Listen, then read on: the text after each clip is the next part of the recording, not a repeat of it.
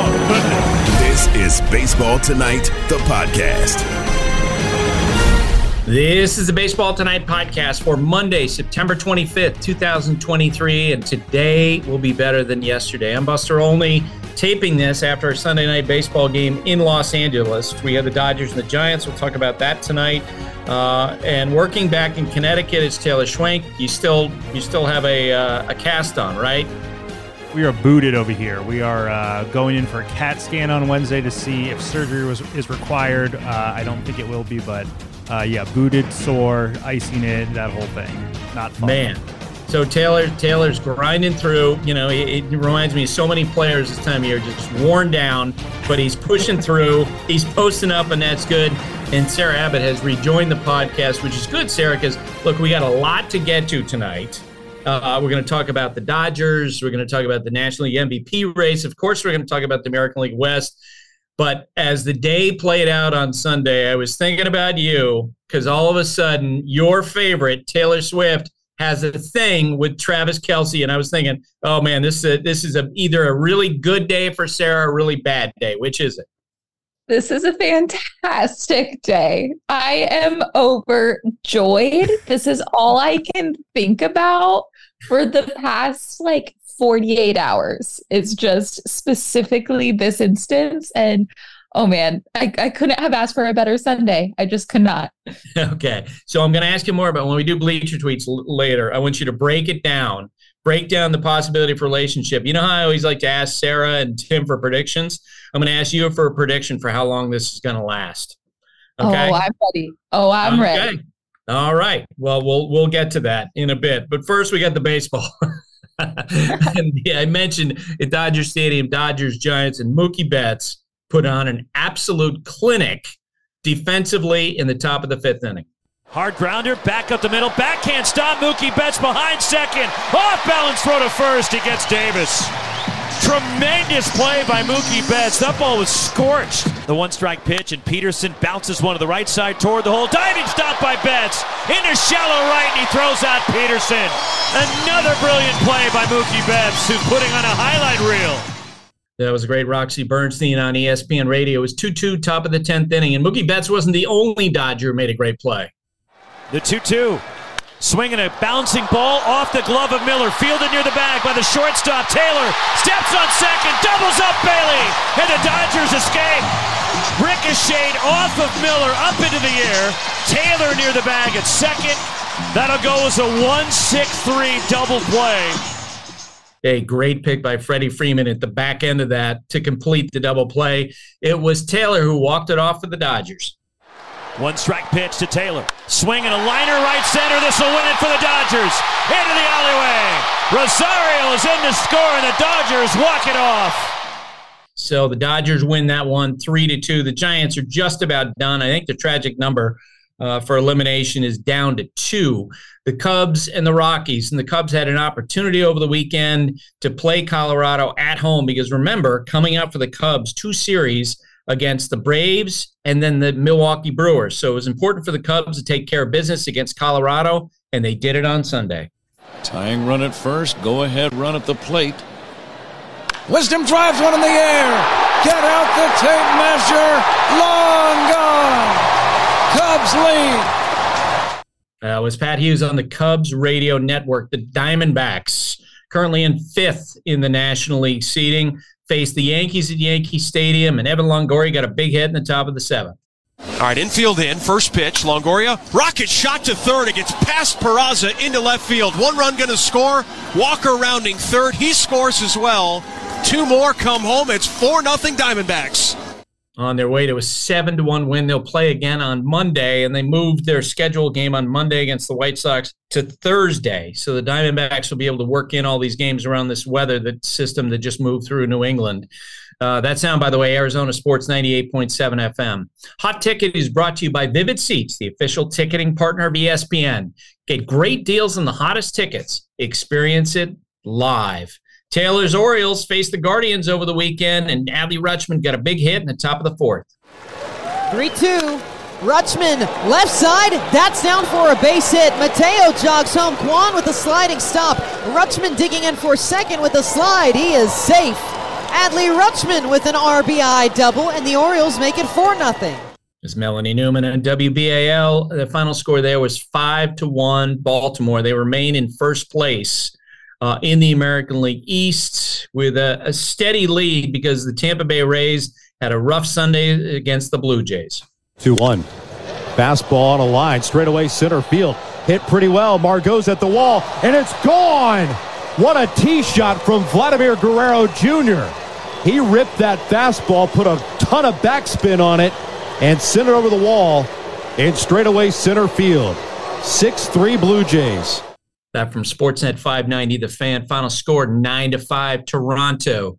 The Texas Rangers came into the weekend a huge series against the Mariners, and the Texas won on Friday. They won on Saturday, and then on Sunday, they took a big lead early.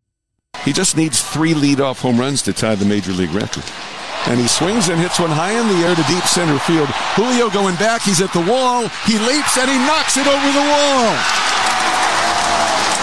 Off the glove of Julio Rodriguez and over the center field fence.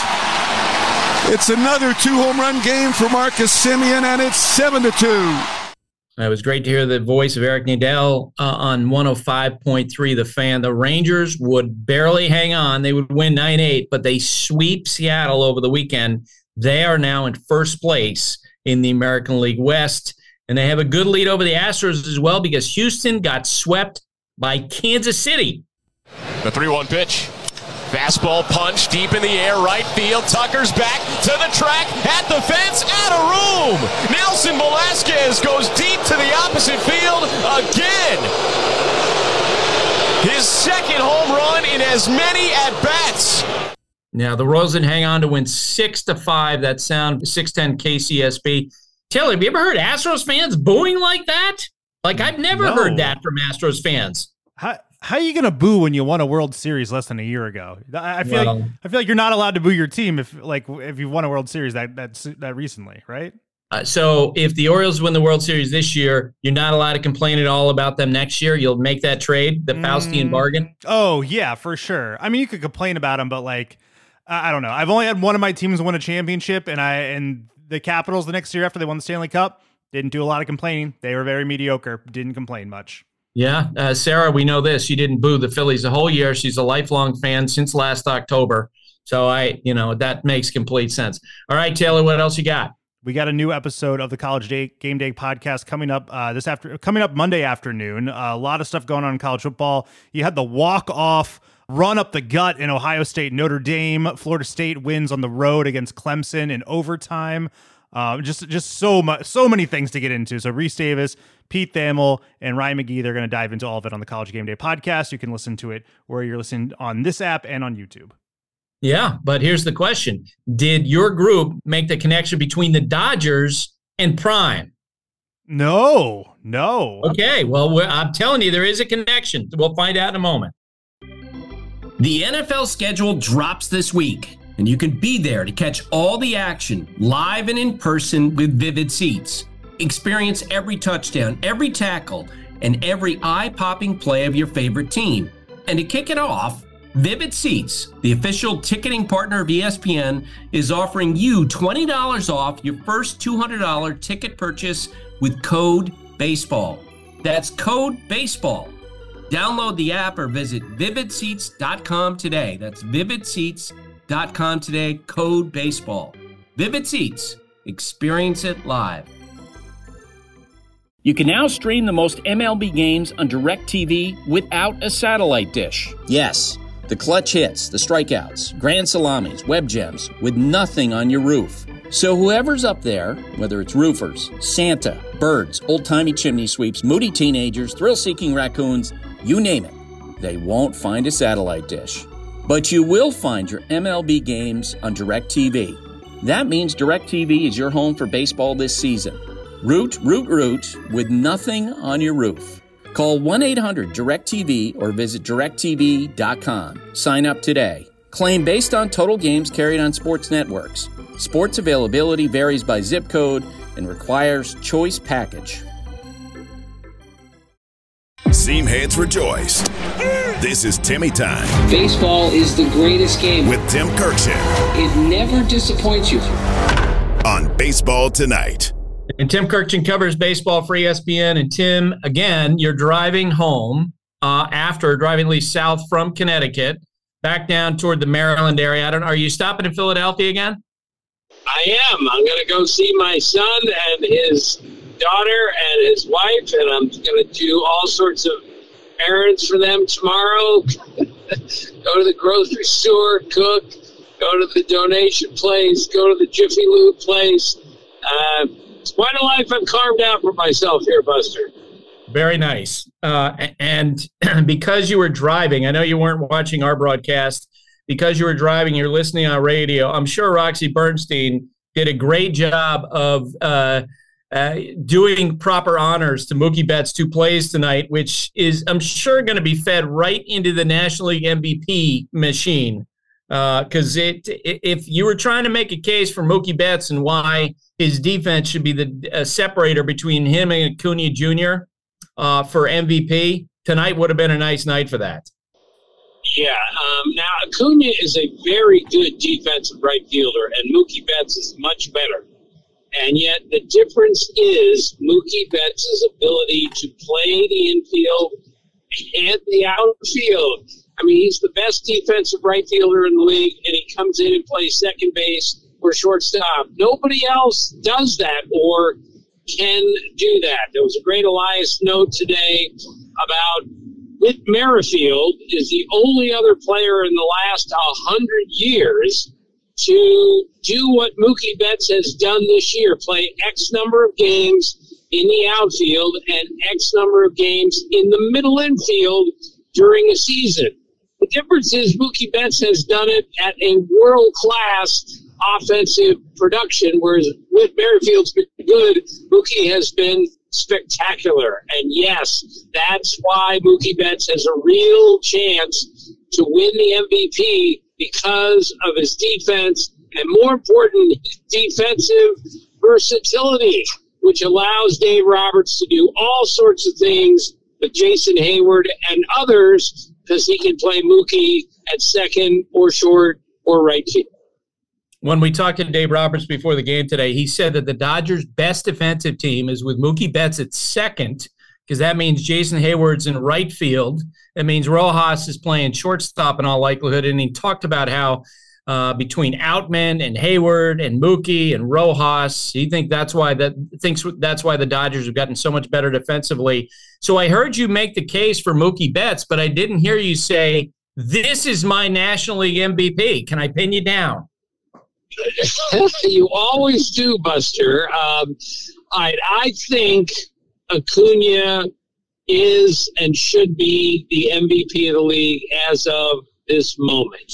Now, if anyone votes for Mookie Betts, you will get zero argument from me. I just think Acuna has had a historic year, and so too has Mookie Betts. Acuna has a chance to hit more homers and drive in more runs out of the leadoff spot than any player in the history of baseball. Of course, Mookie has a chance to do the same thing. That's how close they are.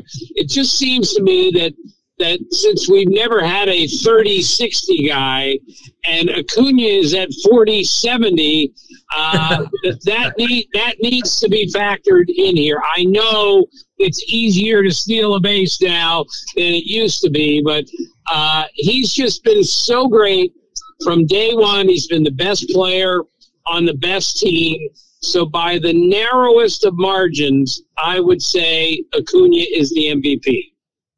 And I love, Tim, what Dave Roberts told Mookie as he's coming down the stretch here. The Dodgers are going to Colorado to play a series of games. And what Dave has told Mookie is, look, I want you to win the award. So if you want to play all the games in Colorado, even though we're coming down the stretch and the wins and losses don't matter as much in the last week of the regular season, if you want to play, I'm there for you. Tim, have you ever heard of a hitter who turned down plate appearances in Colorado?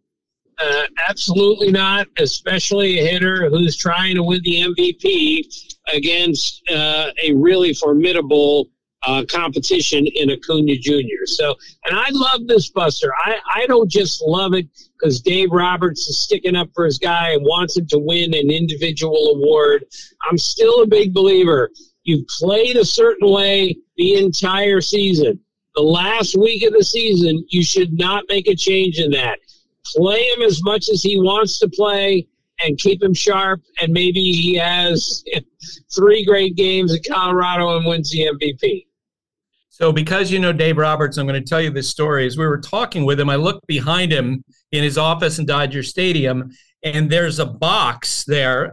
Clearly something, had just been delivered, and on top of the box, Tim, was a white cowboy hat. And so I said to Dave, what is that about? A white cowboy hat? And he just gave me this look like, ugh.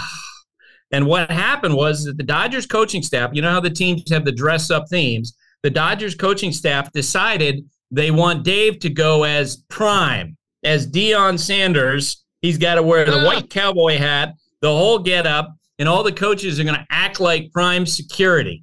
What do you think? You know Dave Roberts. I said to him, you are on the polar opposite of Deion Sanders in your personality. Of course he is, and that's why you have to love this, because the entire team recognizes that he is the polar opposite, and therefore this would be fun. White cowboy hat on Dave Roberts. Priceless. I love it. We want to bring entertainment and fun into the game. Let's do it. All right. We can either do that, or maybe we should just talk about the American League West, which is wild and wacky. I don't know about you, but 2 weeks ago, I figured up Rangers are about fried. They're gone. And Tim, they're not only leading the American League West this morning, or late Sunday night after that sweep of the Seattle Mariners, but they look like they're in a good place to win the division. And the Houston Astros just got swept by the Kansas City Royals at home. What's going on? Well, I can't figure this out. I think I've got this right. In the last, 15, 20 games, whatever it is, the Rangers lost 4 in a row, or won 4 in a row, lost 6 in a row.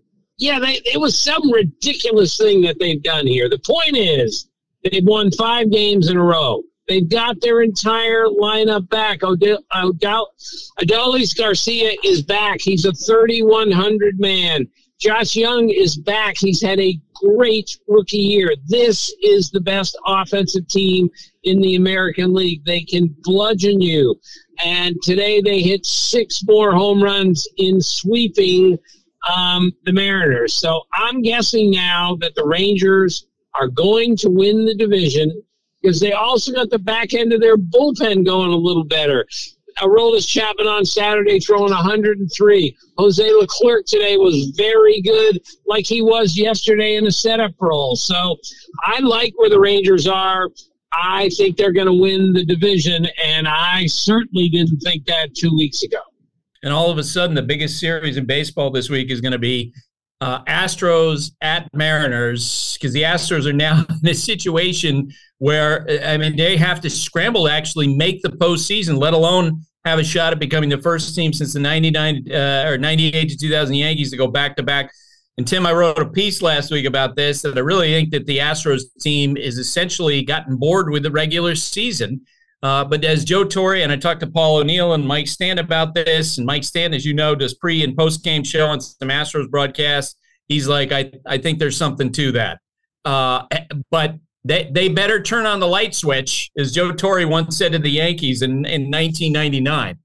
Right. Well, I'm doing that game Wednesday night in Seattle, Mariners and Astros. I can't wait. I'm doing that game on the radio.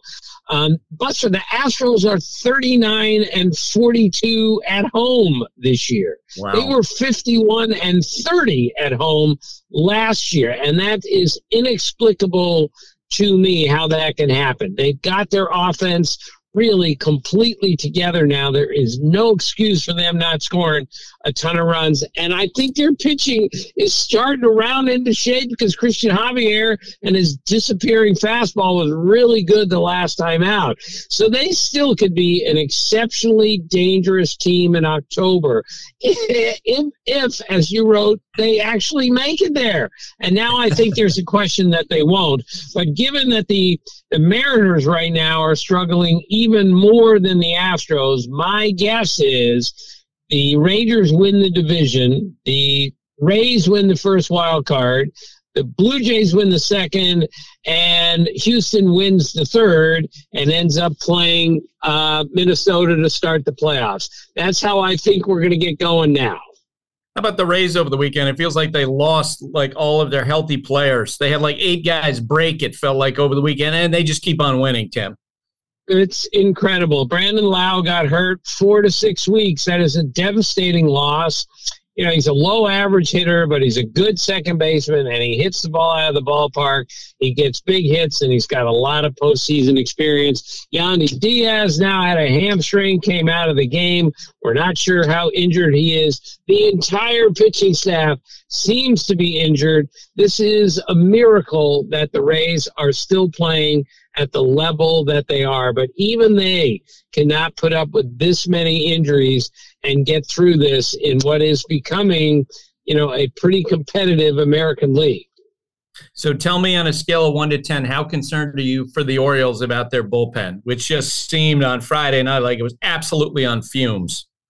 Right. Well, it is on fumes because it's been used a lot. And without the big fellow Felix Bautista down there, it's a different looking bullpen. But I have a little faith that Kyle Bradish has been so good that he's going to be good the last week.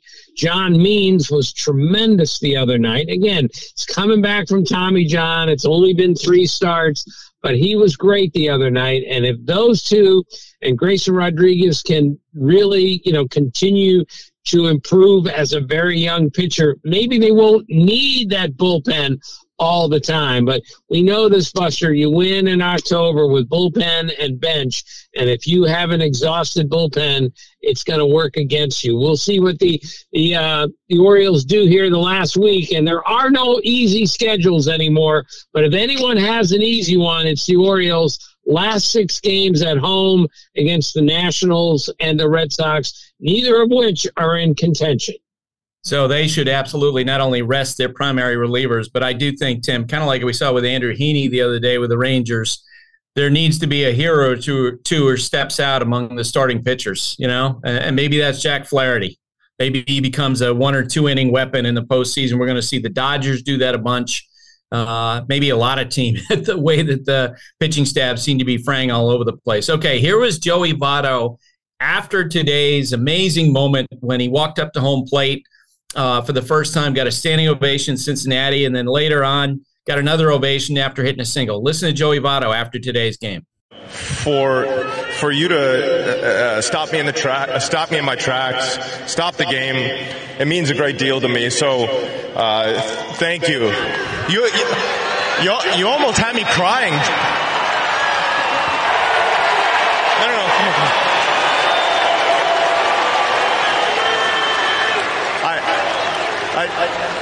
I almost cried. You know, like, there's no crying in baseball.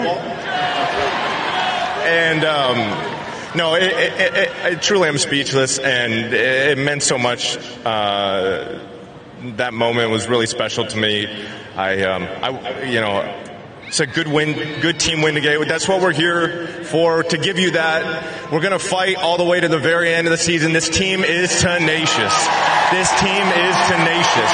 I can't tell you how badly this team wants to play for you all. They love it here. They love representing this city. And I've been able to do it for 17 years. What a tremendous honor so far. And 5 more games to go. We're going to try to give it to you. So stay with us. We'll fight to the very end. So thank you so much. Thank you. He was very moved, Tim, and we're going to see a lot of moments like that over the next week. I made a list here of guys who are going to be getting ovations. Obviously, Miguel Cabrera next weekend in Detroit. I was texting back and forth with AJ Hinch, their manager, today. He said he's going to play Cabrera in each of the 3 games to get him the ovations that he deserves. We know Tito Francona on Wednesday is his last home game in the regular season in Cleveland. Terry doesn't want anything special. He hasn't actually announced that he's going to retire. I think they're going to be playing a tribute video beforehand, but he's warned them off, Tim, about no surprises. You got Zach Greinke lined up, it looks like, to pitch the last game of the Royals regular season. Who knows? This might be the end for him. That game would be against the Yankees. Brandon Crawford is going to come off the injured list for one game at the end of the regular season in San Francisco, and he told us tonight on our broadcast, yeah, he's going to play. And look, I don't think anyone's ready to say goodbye to Clayton Kershaw, but you wonder about him and whether or not he's going to continue after the Dodgers complete their postseason, whether that's with a World Series or otherwise. A lot of great players, Tim, a lot of great people in the sport who are going to be walking away after this season. Any one of those jump out to you? One or two guys in that group kind of jump out to you? Well, so many of them do. I love what Joey Votto said. He's a very smart, very profound thinking person, and I know he speaks from his heart when he talks about what the Reds fans mean to him. To me, he's a Hall of Famer, and they're honoring him that way with the ovations that he got today. We'll see what he does next year, what the Reds do next year. Fascinating. Brandon Crawford played more games at shortstop than anyone in the history of the Giants, and not the San Francisco Giants, the entire Giants franchise, which goes back into the 1800s, of course. Miguel Cabrera deserves every accolade. Those numbers are ridiculous. We can't forget how great he was in his prime, and he's not there now, but boy, he was breathtaking to watch when he was younger and better than he is right now. I love all of these stories. Zach Greinke will have something really interesting to say if this is for him. And I got asked this morning, was that Clayton Kershaw's last regular season start as a Dodger? So other people are thinking that way. I'm not ready to go there yet. He pitched really well yesterday. He's the best pitcher on their team right now. He's going to start game one of the playoffs. But, yeah, family's so important to him. Nothing would surprise me with Clayton Kershaw.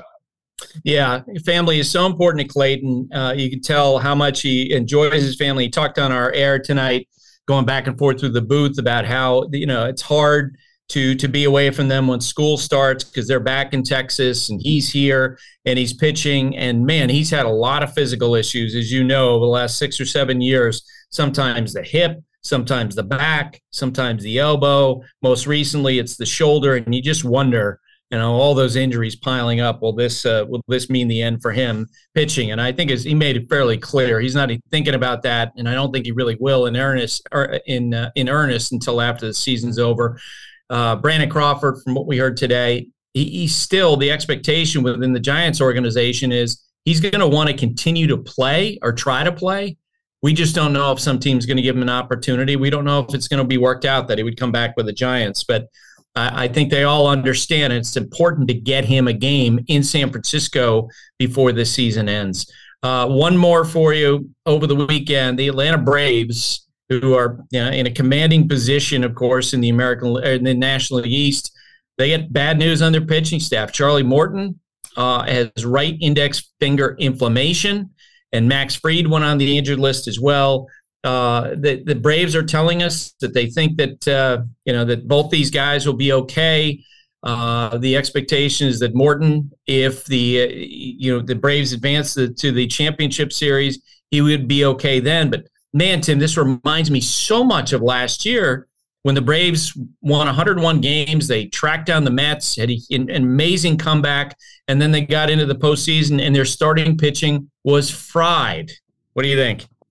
Yeah, well, they're the best team in baseball still. However, without Charlie Morton, who likely will not pitch in the LDS, and with a blister for Max Fried, again, people say, it's just a blister. Well, a blister can be very difficult to handle, especially for a guy who's a little bit more finesse, free than he is a true power pitcher. So, yes, I think this throws the National League open a little bit.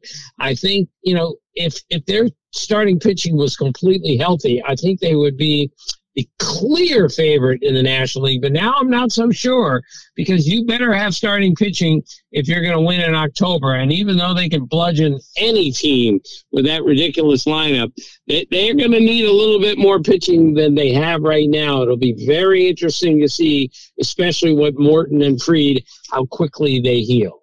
Tim, we talked at length about you on Friday in the podcast with Carl Ravitch, because we were doing a victory dance for you and me after Stephen A. bounced his first pitch 20 feet in front of home plate the other day, after calling you and me out and basically saying he had to stand up and represent the company and do what you and I couldn't do in throwing first pitches.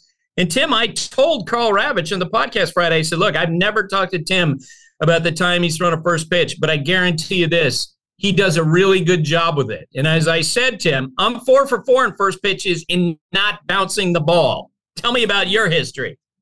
Well, I've never bounced the ball on the first pitch. God, I'm really going to hesitate to say this. But so there was a time in my life where I didn't do anything in the world better than throw a baseball, period. And so this thought that even though I'm 66 years old now, that I'm going to bounce something from the top of the rubber, look, that's just not happening. But the lesson here is not whether you're 4 for 4 or I'm throwing a strike or whatever. Throw the ball from the dirt. You don't have to get on the top of the mound to throw. If you throw from the dirt, you're good. And don't bounce it. So Stephen A. is a dear friend of mine, college basketball player, but he does not have good baseball actions in his throwing. And I'll leave it at that. What was he doing calling you and me out in particular? Like all the people work at ESPN, he's calling me and you out? Yeah, I think he just picked on us because we're baseball guys and we're not very big. So therefore, how could a little guy like us throw a baseball when, I repeat, there was a time in my life where I didn't do anything in the world better than I threw a baseball. All right, Tim. Well, enjoy the rest of your drive. Enjoy the time with your family tomorrow. All right, Buster. Thank you. I'll talk to you soon. 009-6. This is The Numbers Game with Sarah Langs. Sarah Langs, reporter producer for MLB.com, and also might be the only person in the world more sappy emotional than I am, I must say. Sarah, and I can see from your tweets that you send out, you love the special moments. We talked on Sunday Night Baseball about that great moment last week, Bruce Gratterall, getting to see his mom at the airport for the first time in 7 years.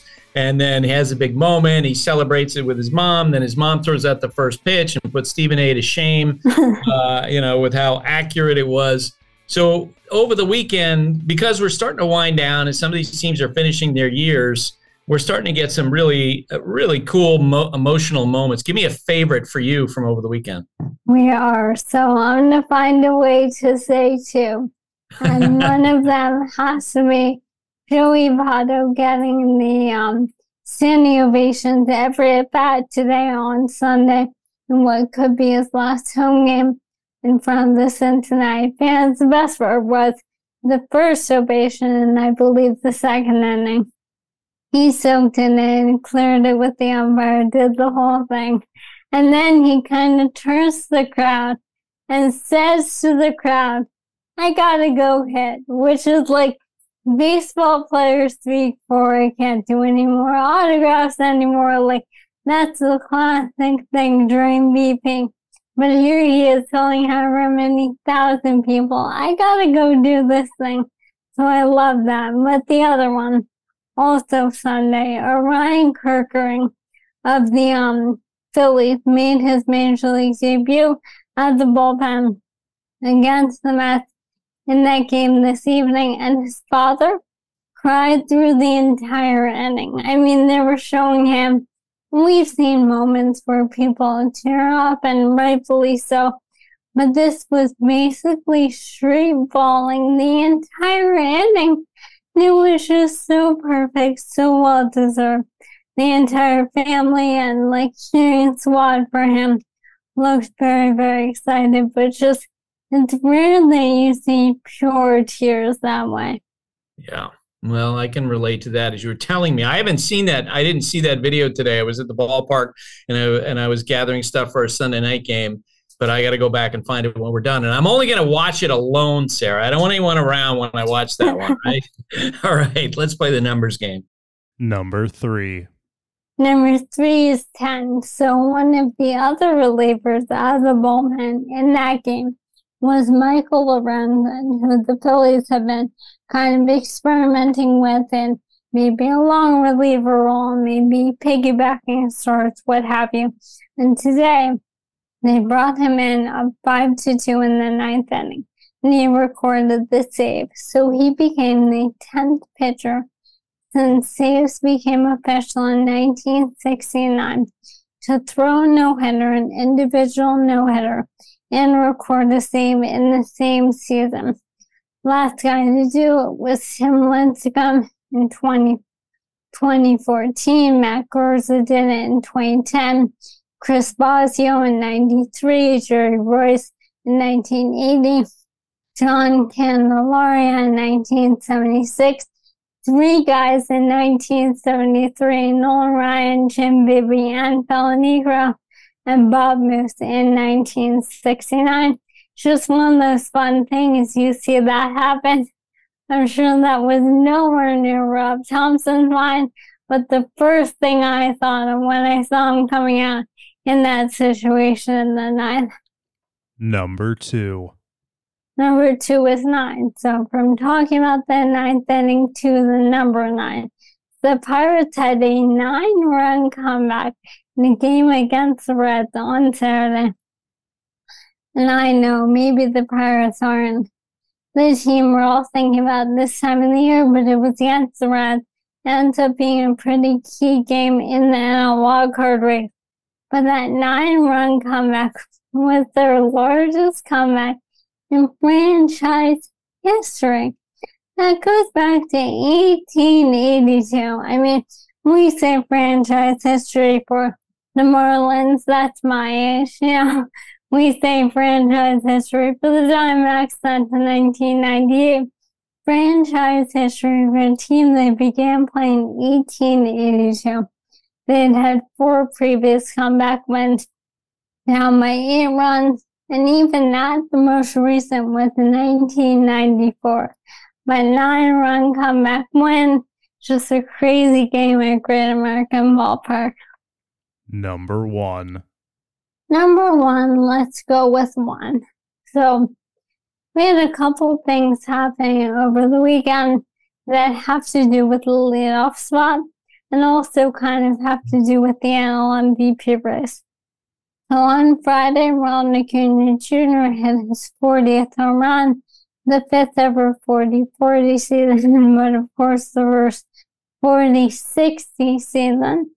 But also, 40 home runs is the most out of the leadoff spot by any player in a season. But Mookie Betts is right there, tied for second with 39. And then similarly, over the weekend, Mookie Betts got up to 105 RBI. That is the most out of the leadoff spot in a season since RBI became official in 1920. Second on the list, Charlie Blackmon in 2017 with 103, and third on the list, Ronald Acuna Jr. this year at 101. So we're going to have both of these guys set both of these records twice.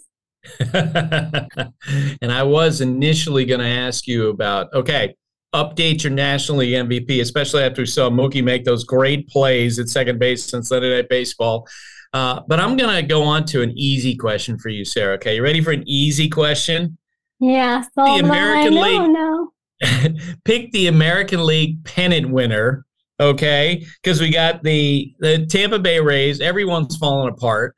You got the Orioles. Their bullpen is absolutely down to tatters in terms of how they use their guys and how they need some heroes. You have the Rangers, we were all ready to write off 2 weeks ago. You have the Minnesota Twins, who we don't know when Carlos Correa is going to play again. You got the Seattle Mariners, maybe if they get in, and you got the Houston Astros.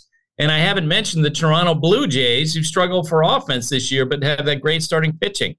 Pick the team that's going to represent the American League in the World Series, Sarah. I knew your easy was going to be just as difficult, if not more so.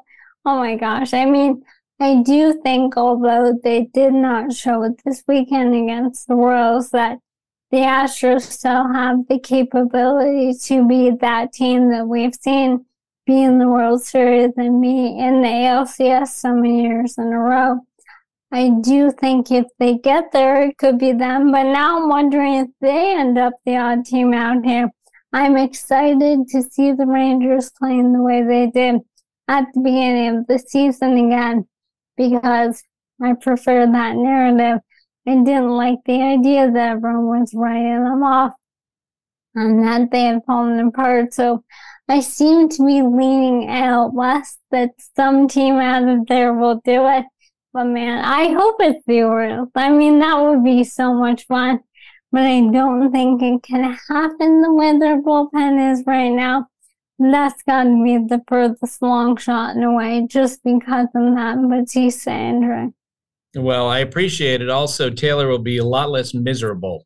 Okay, with the broken foot, his dog is having accidents, from here to there. And if the Orioles get knocked out, Taylor, I don't know what you'll be like for the rest of the postseason.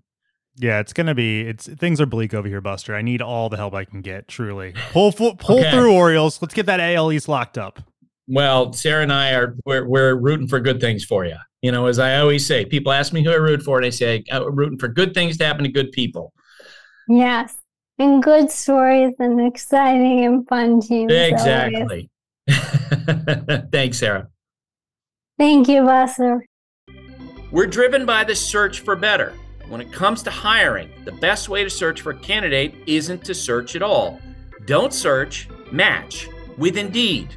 If you need to hire, you need Indeed. Indeed is your matching and hiring platform with over 350 million global monthly visitors, according to Indeed data, and a matching engine that helps you find quality candidates fast. Ditch the busy work. Use Indeed for scheduling, screening, and messaging so you can connect with candidates faster. And Indeed doesn't just help you hire faster. 93% of employers agree Indeed delivers the highest quality matches compared to other job sites, according to a recent Indeed survey. Join more than 3.5 million businesses worldwide that use Indeed to hire great talent fast. And listeners of the show will get a $75 sponsored job credit to get your jobs more visibility at Indeed.com/Buster. Just go to Indeed.com/Buster right now and support our show by saying you heard about Indeed on this podcast. Indeed.com/Buster. Terms and conditions apply. Need to hire? You need Indeed. Dogs are an important part of our lives, and keeping them protected is a top priority, especially against nasty parasites. That's why you got to check out NexGard Plus, Afoxolaner, Moxidectin, and Pyrantel chewable tablets. NexGard Plus chews provide one-and-done monthly protection that kills fleas and ticks, prevents heartworm disease. Plus, it treats and controls roundworms and hookworms. That's a whole lot of protection packed into a delicious beef-flavored soft chew designed to make monthly dosing easy and enjoyable. So the next time you're at the vet, ask about NexGard Plus chews. They're the one-and-done monthly parasite protection you want for your dog. Used with caution in dogs with a history of seizures or neurological disorders. Dogs should be tested for existing heartworm infection prior to starting preventive.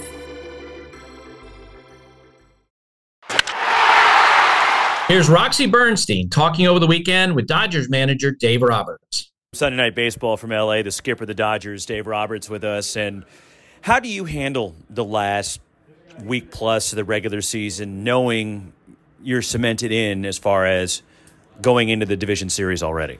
Well, it's certainly a great position that we've put ourselves in. I think for me, it's conversations that I have with the players and kind of seeing where they're at, how they feel. Because at the end of the day, players want to play. They want to compete. We've got Mookie that's Mookie and Freddie vying for MVP accolades, and so I want those guys to play if they want to play.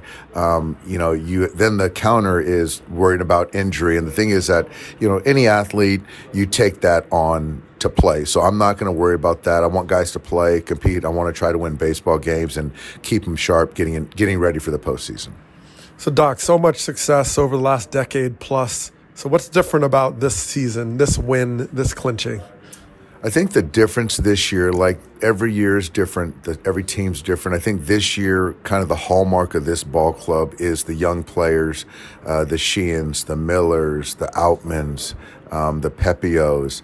And then you look at with the new veteran guys that came in, Peralta, Rojas, Jay that have really done, J.D. Martinez. And so those guys coming together and meshing with what we've had has been a true joy for me. Dave, you mentioned the MVP in Mookie. Strong competition, Acuna, you mentioned Freddie as well. But what do you think separates Mookie? What has he done this year that you think he's most deserving of? Well, you look at all these guys, they've had really unprecedented seasons. But I think for me, I think with Mookie, the difference, because I think on the surface, you look at the numbers and you can debate the numbers between he and Ronald. But I think the versatility, the ability for Mookie to come in and play essentially Gold Glove second base, which allows for runway for Jason Hayward in right field, has huge value for, not only him, but also for our ball club. So I think that that's, for me, the separator, because if you look at the surface lines and the underlying, they're all pretty comparable as far as those two players, but that versatility for me is a game changer. Well, speaking of defense, the improvement just by metrics alone from the first half really, or the second half on the defensive side of the ball has been probably historic in terms of the data collection. What do you attribute to how good and how well your defense is playing at this point? Well, a lot of hard work. But I think that for me to look at James Outman and Miguel Rojas and then Mookie Betts at second base, those three guys, and you're talking about pitching defense up the middle, those are three guys right there that have impacted the metrics, and it passes the eye test too. And then with that, I think if you look at our pitching overall from the first half to the second half, we're one of the top 2-3 pitching staffs in baseball in the second half, and that defense is a big part of it. Doc, appreciate the time as always. All right, fellas. Thanks for having me. Here's Roxy Bernstein speaking with Seattle's J.P. Crawford. J.P. Crawford with us. And first off, what have you seen with this team here in the second half of the year? A little bit of a slow start. What have you noticed with this group in the second half? That we're starting to, play for something bigger. Everyone's stopped worrying about the stats and, what they're doing each day and just focused on winning. And I think that's been the main thing. Well, JP, big jump forward for the team last year, finally breaking the ice, getting into the postseason. But your career also is solidified, right? The last couple of years, the plate discipline, just taking it to another level. What's been the difference for you? Man, just staying healthy. I think that's been the biggest thing for me. Been doing a lot of stuff pregame to, just try to keep my body in shape and just to try to stay on the field and not have these little nagging injuries that just carry over time. So thankfully, I haven't had any of that this year, and, things have been well. We were just talking to your manager, Scott Service, and he really credits you and Eugenio Suarez for the way that this team has rallied around you leaders. What have you taken on that leadership role? How has that changed you as a player? Yeah, I think I have. I think, when Seager left, it was my time to, step up and be that guy. And just over these last couple of years, I just found myself people, coming up to me, asking me questions, and realizing one day, dang, I think I am that guy. I need to start acting like it. And, I stepped up. I think I got more mature over these last year or two and really became the guy I needed to be. Well, you look at it in front and you see all these games against the Rangers. And so what's it been like, this rivalry, and how it's heated up this season? It's been really fun. They're a really good team, and every time we play them, it's really fun baseball. And, September baseball for the either, the West or the wild card race is going to be a fun ride. So the next couple of games are going to be really fun. You mentioned September baseball. The experience last year, how much does it help you personally and this team? I know there's some new faces, but to go through what you did last year and the way it really energized the city as well. Yeah, definitely. We fiend for that energy. We got a little taste of it last year, and I know I can't wait to get back to that. It's some of the best baseball I've ever played, and some of the moments there I'll just never forget because of how just energetic and fun it was. So definitely waiting to get back. What have you enjoyed the most about being a Seattle Mariner, especially the last couple of years? What's been the sort of passion point for you? Man, I think the fans really embracing me as one of their own. Me and my wife, we bought a house up there. We really love being in Washington, and so I would say the fans for sure. They just made me feel at home. JP, appreciate the time. Thank you. Thank you for having me. Here's Roxy talking to Jonah Heim of the Texas Rangers. We're joined by the all-star catcher of the Rangers, Jonah Heim. And how much fun is this right now for you, considering your stops along the way in the minor leagues to finally get that opportunity in Oakland, and now here you are in the guts of a pennant race? Yeah, I think this is why you play the game. That's why you get out of bed every morning and come to the field, is to play in important games and go to battle with your teammates and just try to win a division and then try to make a postseason run. So in these kinds of games with the high stakes, is your preparation for the opponent any different than what you've been doing all year in terms of strategically? No, I think we go about our business the same way. We try to have as much preparation as we can, especially just leading into the season, and try to keep it the same. If we overthink situations, then we just try to get out of our game plan, and we don't really want that. So we just go about our daily business and just try to win the day. For you personally, you get traded over to Texas a couple of years ago. How much has this opportunity really made you thrive, considering the way your career has taken off? Yeah, I think getting traded over here is probably the best thing for me in my career and my family, and we love it here. We've built a nice family and a home here, so it's been amazing. I can't thank the Rangers enough for giving me an opportunity to be an everyday guy, and like I said, this is what you play for. You try to get to the big leagues and stay here and try to play every day, so this has been a dream come true. Well, John, just thinking about leadership, I mean, it's built into your role as a catcher, and then you have Bruce Bochy take over the helm. I mean, what has it been like to learn from this type of experience, Marcus Semien, players like that, where now as a leader, as a catcher, you have to pass that on to your staff and show that on the field? Yeah, absolutely. I think that's probably one of the biggest parts of our job as a catcher, is to lead the staff and try to put up as many zeros as we can. And having a guy like Bochy at the helm has been amazing. Any questions I got, any situation, just go talk to him, and he's got all the answers. So it's been a blast. What's some of the best advice he's given you? Just to trust your eyes and just be a leader.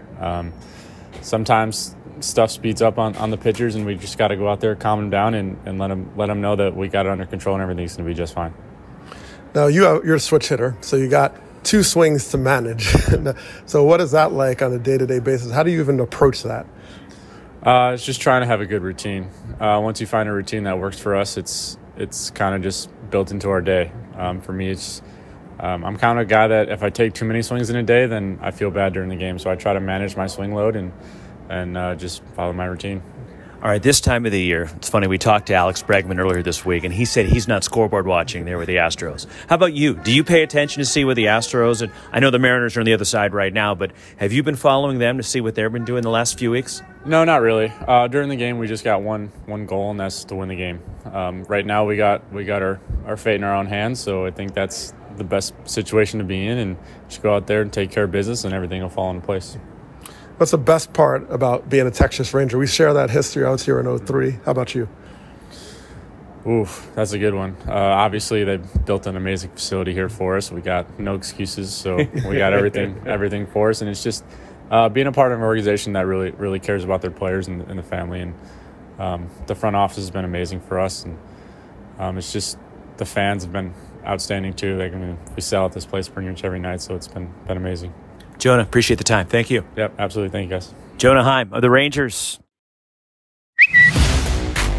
Bleacher Tweets. Alrighty, Buster. Bleacher Tweets for a Monday, and we've got a lot to talk about with Sarah over here. Sarah was very busy. Let's just get into it, Sarah. So I mentioned I was going to ask you, how long do you think that? Taylor Swift, she's known for breakups, right? I mean, would you agree with me there? Because that's part of what has fueled her music. Yes. Yes. I would say it's she is known for her songwriting, but it is. Well, I don't mean that on top. I'm saying it's one of the elements about her, right? I mean, Yes. I could say Mookie Betts is a great baseball player, but he's also like specifically a good defender. Okay, that's kind of the same thing, right? Yes. Correct. But you know what? Call me crazy. I think this might be it. I think they might be endgame here. Whoa. I know. Listen. Taylor, clip that off for me. All okay, right. not Taylor Swift, Taylor Schwenk. Yeah. Clip that off for me. Here's the thing. She's in the suite with Mama Donna Kelsey. They're besties. They're vibing. Taylor Swift looked like she was having the time of her life. I did not see this coming because of the amount that Travis Kelsey and Jason Kelsey were talking about her. I thought she'd stay away from him with like a 10-foot pole, but I was shocked. And you know what? I couldn't be happier. What a pleasant surprise. Taylor Schwenk, you're not a Taylor Swift fan to the degree that Sarah is. Do you care to make a bet as to how long this is going to last? Travis Kelsey is uber annoying. He's a great football player, but he's so obnoxious. She's gonna get annoyed with him. So I don't think it's endgame here. I think this is more her. I feel like it's gonna be similar to she was dating that guy from the 1975. It's just gonna be a little fling. It's hot and heavy right now. Flash in the pan. It'll be over before postseason. Okay, we got to. I mean, someone's going to be really right and someone's going to be really wrong. We know that. Okay. Sarah wants to get on the ground floor here, making this prediction because no one's throwing it out yet. So she's like, "Ooh, now's the time." But this is it. Yeah. We are due for another NFL star A-list celebrity relationship. We haven't had one since Tom Brady and Giselle. So we're due for another one, and this could be it. This could be it. How dare you disrespect Kim Kardashian and OBJ like that? How dare you? Wow. You know what? When Kim Kardashian is in a suite watching OBJ, I will eat my words. All right, but we have no proof of that. Oh man. We've got a Bleacher. One more thing. Bleacher tweet from Teddy Wilson. We didn't talk about it. He sent along a job listing for the Tennessean for a Taylor Swift reporter. He asked, how are we going to prevent you from leaving the podcast for your obvious dream job? So this is obviously something Taylor wants to get into because I cut it out of the rundown that I sent in and he restored it. I think that's the first time ever, Taylor, you've done that. Like I'll kick out some of the Bleacher tweets and you're like, no, we're gonna talk about this. You know, Taylor Swift is my passion. I don't want her to become my profession is the best way I can put that. Well, and it'll be really boring other than the negotiations over the prenup if they actually, Travis Kelsey and her get married. Yeah, you never know. You never know. Taylor Swift likes to keep everyone on their toes, and she's been doing a fabulous job at that these days. Okay. All right. We'll get back to baseball. We'll get back to baseball, Buster, whatever.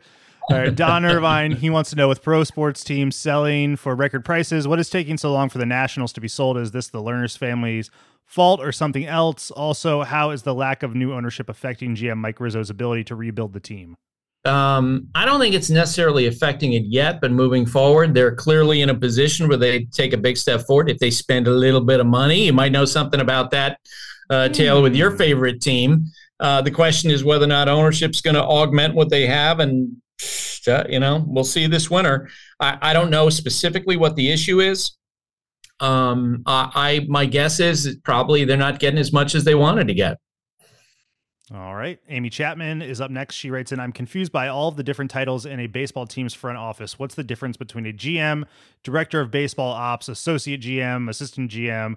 Who reports to whom? Which positions are the most necessary? Yeah, Amy, I'd say this. It is kind of annoying. I agree with you. Like sometimes like a guy gets a promotion from assistant to GM, and then his boss moves up to head of baseball operations. And other than the title, what's the actual difference? And maybe there's some money kicked in. I don't know.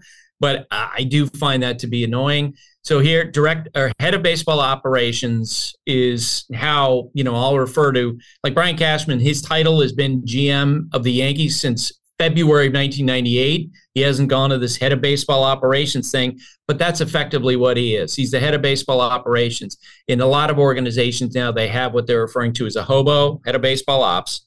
And then you have the GM below them, and then you have assistant GM. I haven't heard of him as associate GM, but I wouldn't, in some ways, teams do those titles because that helps them to fend off inquiries from other teams. So a team could say, hey, I'm interested in talking to Sarah Abbott about becoming the general manager. And then, Sarah's current team promotes her to general manager to hold off that inquiry. Sometimes it's strategic in how they do that.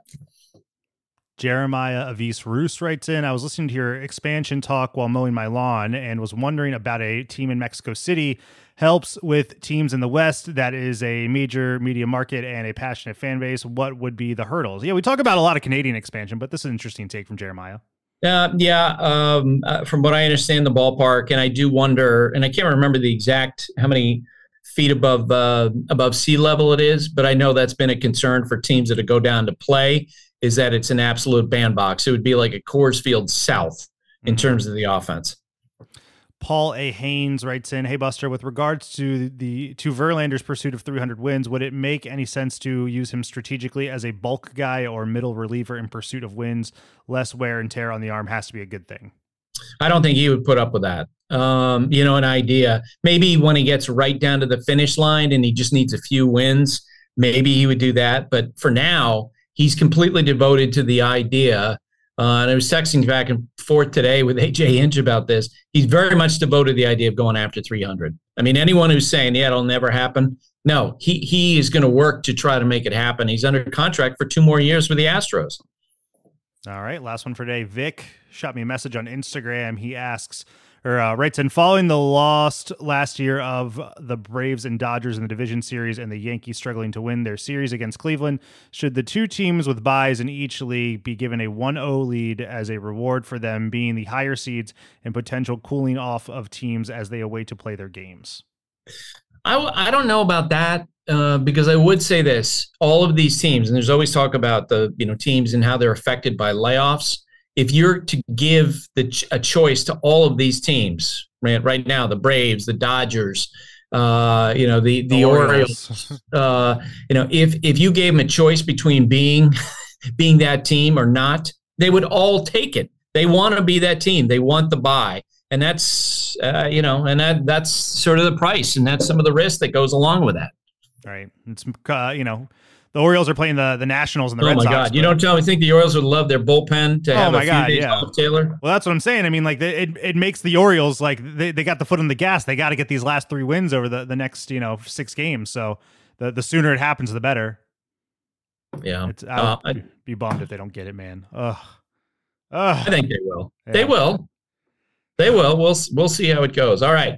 That's it for today. My thanks to Tim, Sarah, and Taylor. Have a great day, everybody. Thanks for listening. Stay safe. And remember, hate and inequality based on skin color is something we need to fight against every single day.